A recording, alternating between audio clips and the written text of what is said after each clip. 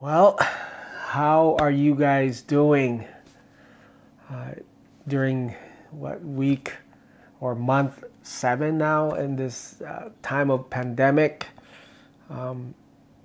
It's during this time where we ask ourselves, God, what are you doing? Lord, what is God up to? How is He working in the world? What is God accomplishing and working in the not only in the world but in our country, in our state, in our city, our community? What is God doing in our health, in our marriage, in our parenting, in our finances? One of the theological foundations that we uphold is this thing that God is not capricious, meaning that God is not moody. He's not unaccountable and he changes his mood or his behavior. You see, here's the good news. Today we're going to be talking about God's plan of reorientation. The good news is that if you're wishing and wishing and wishing and wishing to know God's plan, God has a rhythm. He has a pathway. He has a paradigm and he has a design of how he moves and he works. In this series that we're doing in Isaiah, it's seeing God's hand at work and also hearing his voice through the prophet Isaiah.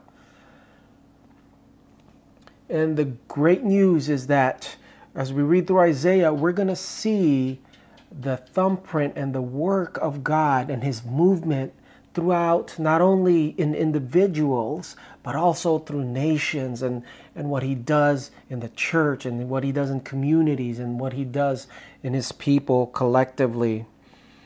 And because God is good, he has his rhythm and his pattern of how he works.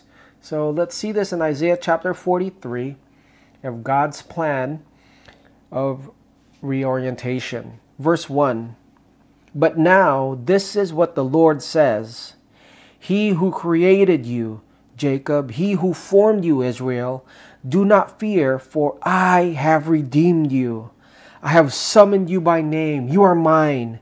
When you pass through the waters, I will be with you. When you pass through the rivers, they will not sweep over you. When you walk through the fire, you will not be burned. The flames will not set you ablaze. Verse 3.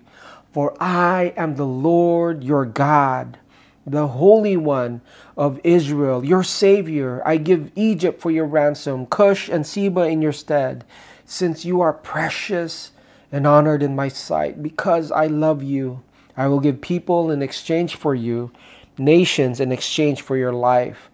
Do not be afraid, for I am with you. Now let's jump down to verse 18. Forget the former things. Do not dwell on the past. See, I am doing a new thing. Now it springs up. Do you not perceive it? I am making a way in the wilderness and streams in the wasteland. This is the word of the Lord. And let's just go straight to the main point this morning. Would you write this down? The journey of the spiritual life engages in the movement of orientation, disorientation, and reorientation. So in other words, the way that God works, God's plan, according to the great existential philosopher Drake, the rapper Drake, God's plan is that he works and he moves and he forms character. How? Through three movements: through orientation, through disorientation, and through reorientation. The first is orientation. What is orientation? Orientation means that things are secure. I've got a sense of location. I know where I'm at and I know what's happening. That everything makes sense in my life. Everything is all good in the hood. That I'm chilling like a villain on penicillin. right? Like the other great philosopher, Ice Cube, says, today was a good day.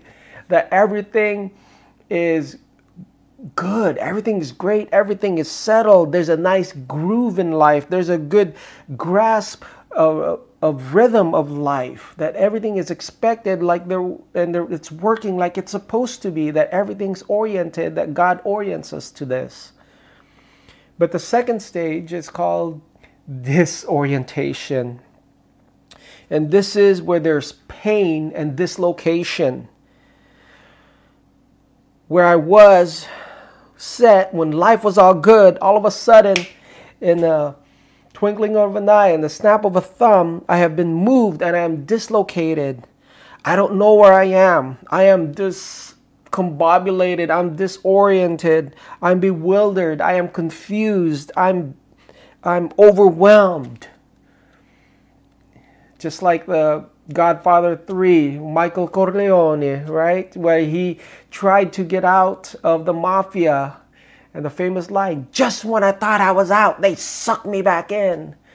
And just when you thought everything was great, disorientation happens and God rocks your world. It's just like Job in our devotions. He was prosperous, family was doing well in the twinkling of an eye, in a swift move. His health, his family, his children, his wealth, everything was swept away. And he was in disorientation. But there's a third stage or third movement, which is called reorientation, which is a new relocation of security. We realize what God has lifted us out of the pit, and we are a new place full of gratitude and awareness about our lives and about God. When we go through reorientation, we are different from who we were and what we were before, and God grows our character, our patience, our trust, our hope, and confidence. There's a brilliant, for real, right? No more rapper reference. Okay. There's a brilliant Old Testament scholar. His name is Walter Brueggemann. And Walter Brueggemann, in his book called The Spirituality of the Psalms and Praying Through the Psalms, he lists these three things: orientation, disorientation, and reorientation. And he says that 40% of Psalms, the book of Psalms, they're called Psalms of Lament. Meaning, my God, why have you forsaken me? My enemies surrounded. Woe is me. Where you're disoriented and you're lamenting and grieving over life and over your situation. And if you look at the form of Psalms, actually, there's different forms or structure, outlines of different Psalms. There's always most of them has a section of disorientation or lament, which means that 70%, two-thirds of the Psalms are lament Psalms. It includes this thing of disorientation, where there's suffering and pain and chaos and dislocation, and we don't know what's happening. And we are living in a season of disorientation. What we thought was normal, when we thought year 2020, this is gonna be your year. This is gonna be a year of vision. You're gonna have 2020's sight of what God has for you. And all of a sudden 2020 hit, and it just kind of disorients what we thought would be normal, what we thought was what church was going to be, what we thought our finances was going to be, what we thought our relationships were going to be. It completely got disoriented. And this is the history of the people of God who are listening to Isaiah preach. Remember, they were in Egypt, they were in orientation, and then God delivered them, and they had 40 years in the wilderness, and then they were disoriented. They were wandering around in the wilderness for 40 years. And after that, God reorients them where? In the promised land. And everything was good. And they ended up and everything was wonderful. But the problem is, this is not a one-time deal, because after they were reoriented, and that was their orientation, they listen to Isaiah and they go through a lot of disorientation. They go through the movement of God. Just like just as we're looking for life to be steady and secure, here comes Isaiah, and this is the movement of life in God. This is the movement of freedom here on earth, and it's a pathway. And remember Isaiah, he preaches, let me just give you a context. I'll just summarize this. The Assyrians back then conquered them, and they were under Assyrian rule. Remember Sennacherib last week from what we talked about and what we learned. Sennacherib, he was in Assyria. He actually settled in Nineveh. That's why Jonah didn't want to go there. The Assyrians came. They were under Assyrian rule, and then after that they were disoriented with Assyrian rule, and that was, God reorients them. Hey, you got to trust in me. You got to repent. They're like, okay, cool. We're under the Assyrians. And all of a sudden the Babylonians come, and they were exported and deported. They were scattered out. And for 70 years under Babylonian captivity and Babylonian rule, that was their new orientation after being disoriented. And now here we are in Isaiah chapter 43, the Persians come. And God says, hey, I'm going to use a pagan king called Cyrus. He will be a HaMashiach. What does that mean? That he is going to be a Messiah, that he's going to save you, he's going to deliver you. And you're going to go around, I'm going to send you 700 to 500, maybe 900 miles, and it's going to take you 4 months through the desert. That's why it says, though you walk through the desert or the wasteland, yes, there's bandits in the deserts. There's trouble that you're going to leave all your security and you're going to go back to Jerusalem, which is in ruins, by the way. You'll be poor, but I'm with you. And Isaiah chapter 43, they don't like this plan. And if we're honest, I don't like God's plan of disorientation. Let me ask you right now, how many of you are in orientation? That this is where God has you and everything's great. You're an essential worker. Your finances haven't suffered one bit. In fact, because of the pandemic, traffic is pretty clean and nice for you. And everything's good. Nobody got sick from COVID. Everything's gravy, and you're in orientation. How many of us are in that right now? How many of us are in disorientation, where you're confused? What is God doing? You're going through suffering. How many of us are reorientation, that God is moving us back and we're being refreshed and renewed in our gratitude, in our relationship with God? Well, here's the good news. If you're not in disorientation, you're going to be in disorientation soon, because that's how God works. It's like King David. He had the sweet gig playing for King Saul, and he was living in the palace, and that's where his new orientation was. That's where God oriented him. And then all of a sudden, Saul becomes jealous of him and starts chucking him with spears and wants to kill him. He has to run from his life, hides in a cave, and he's completely disoriented.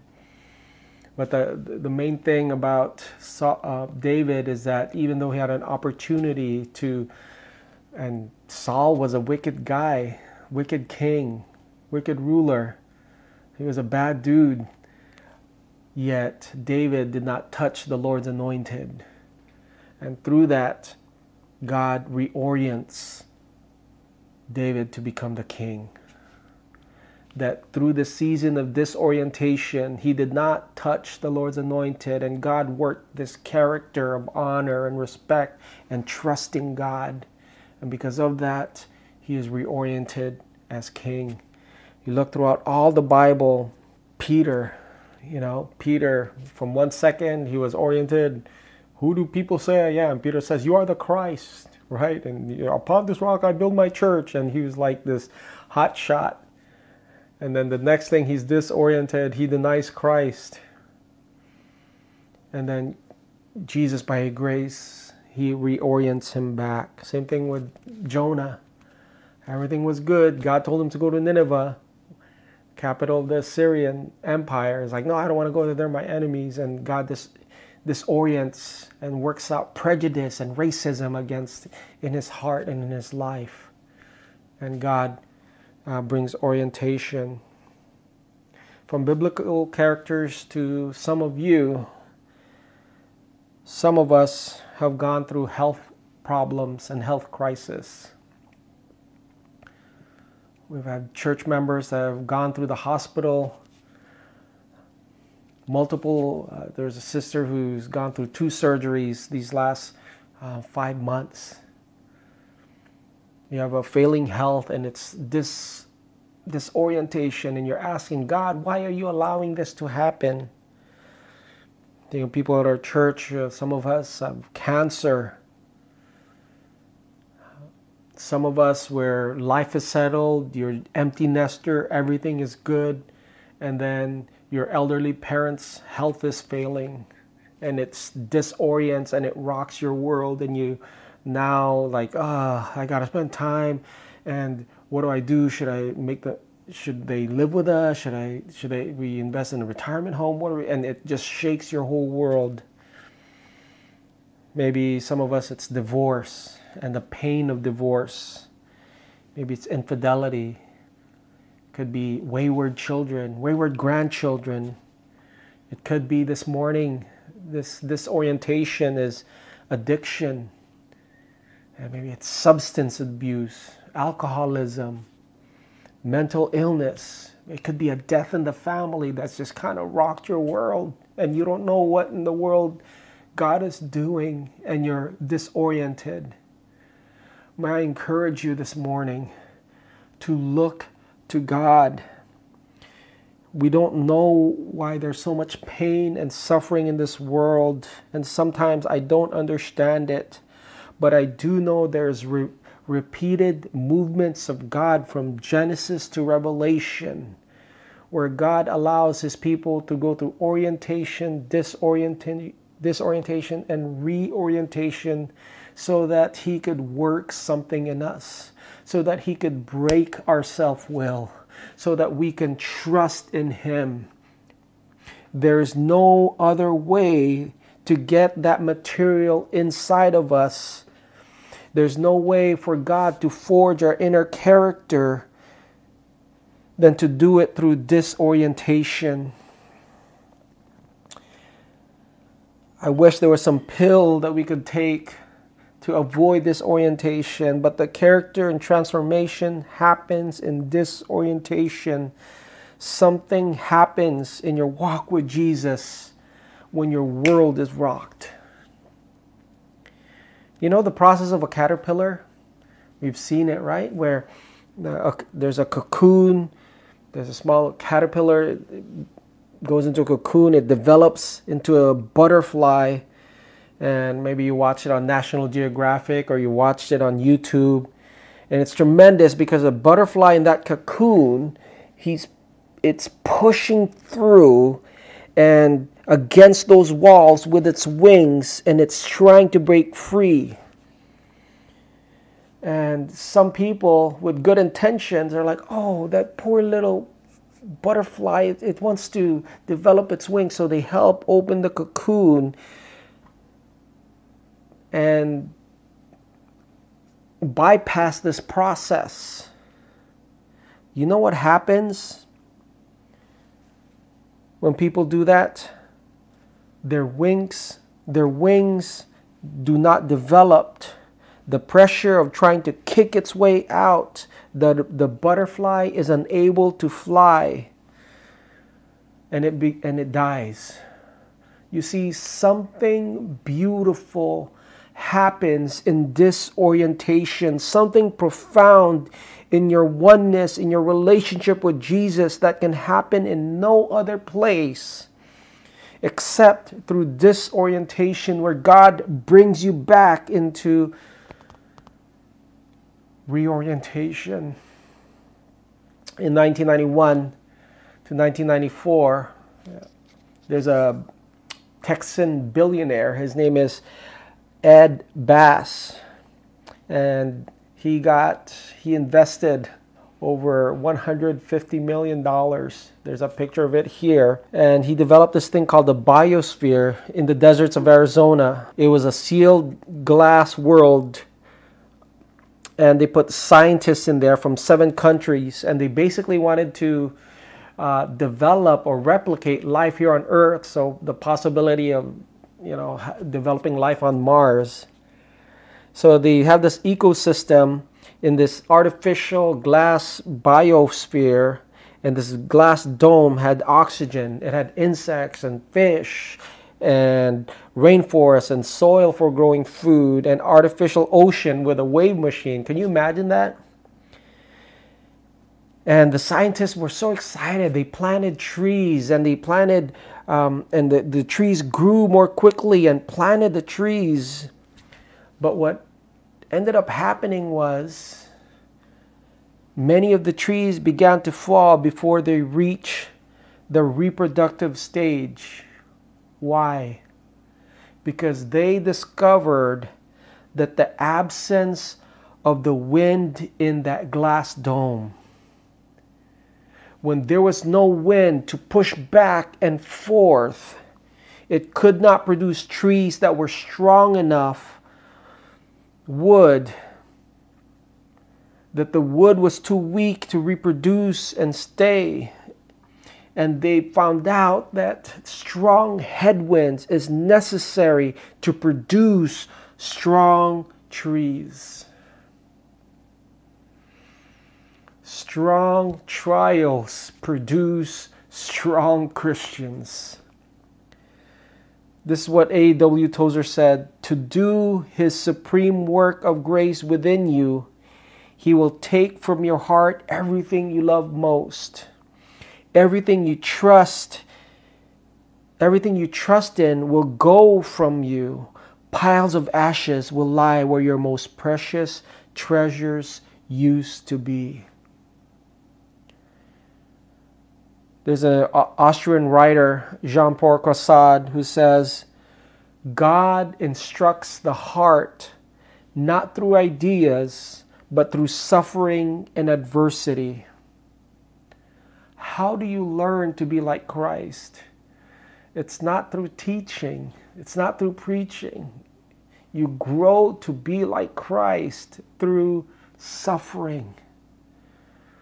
There's no other road. There's no other process that God uses except through pain and disorientation and suffering.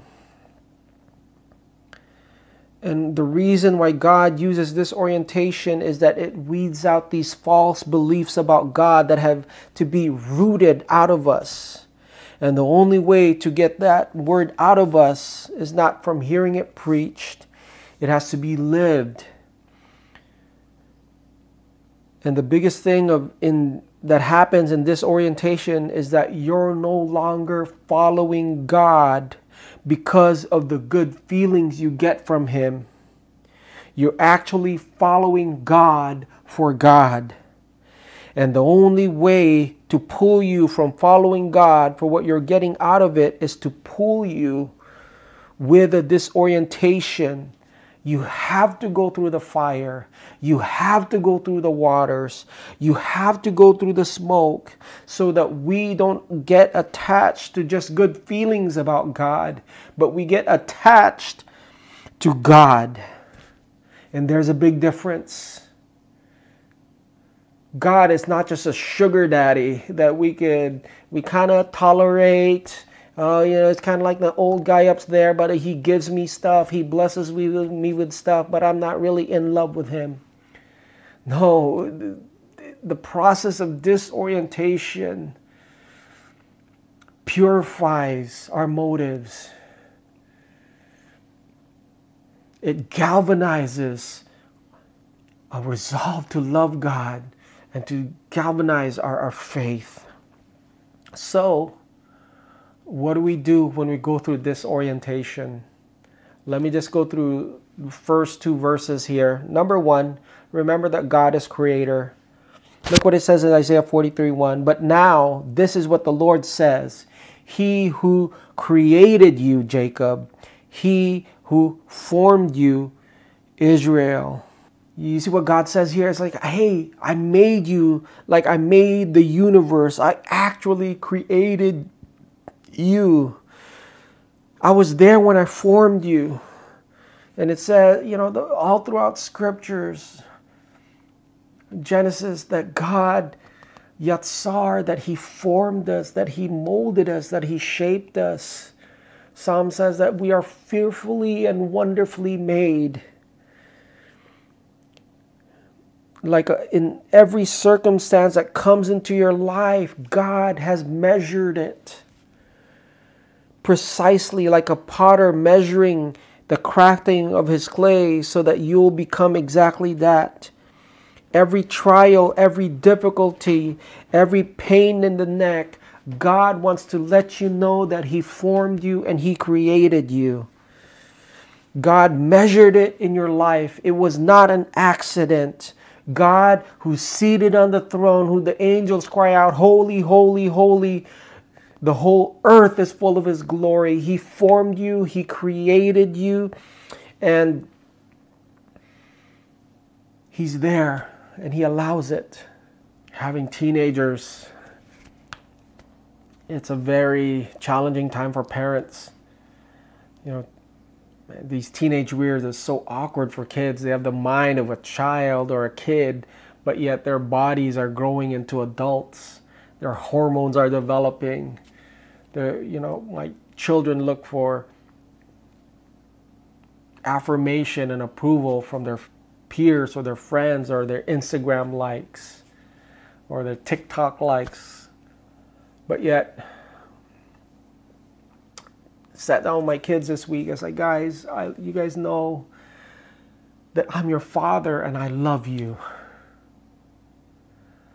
When my son Judah, when we found out that Renee was pregnant and she was working this labor-intensive job, and she was bleeding, and we thought we had a miscarriage, and I laid my head on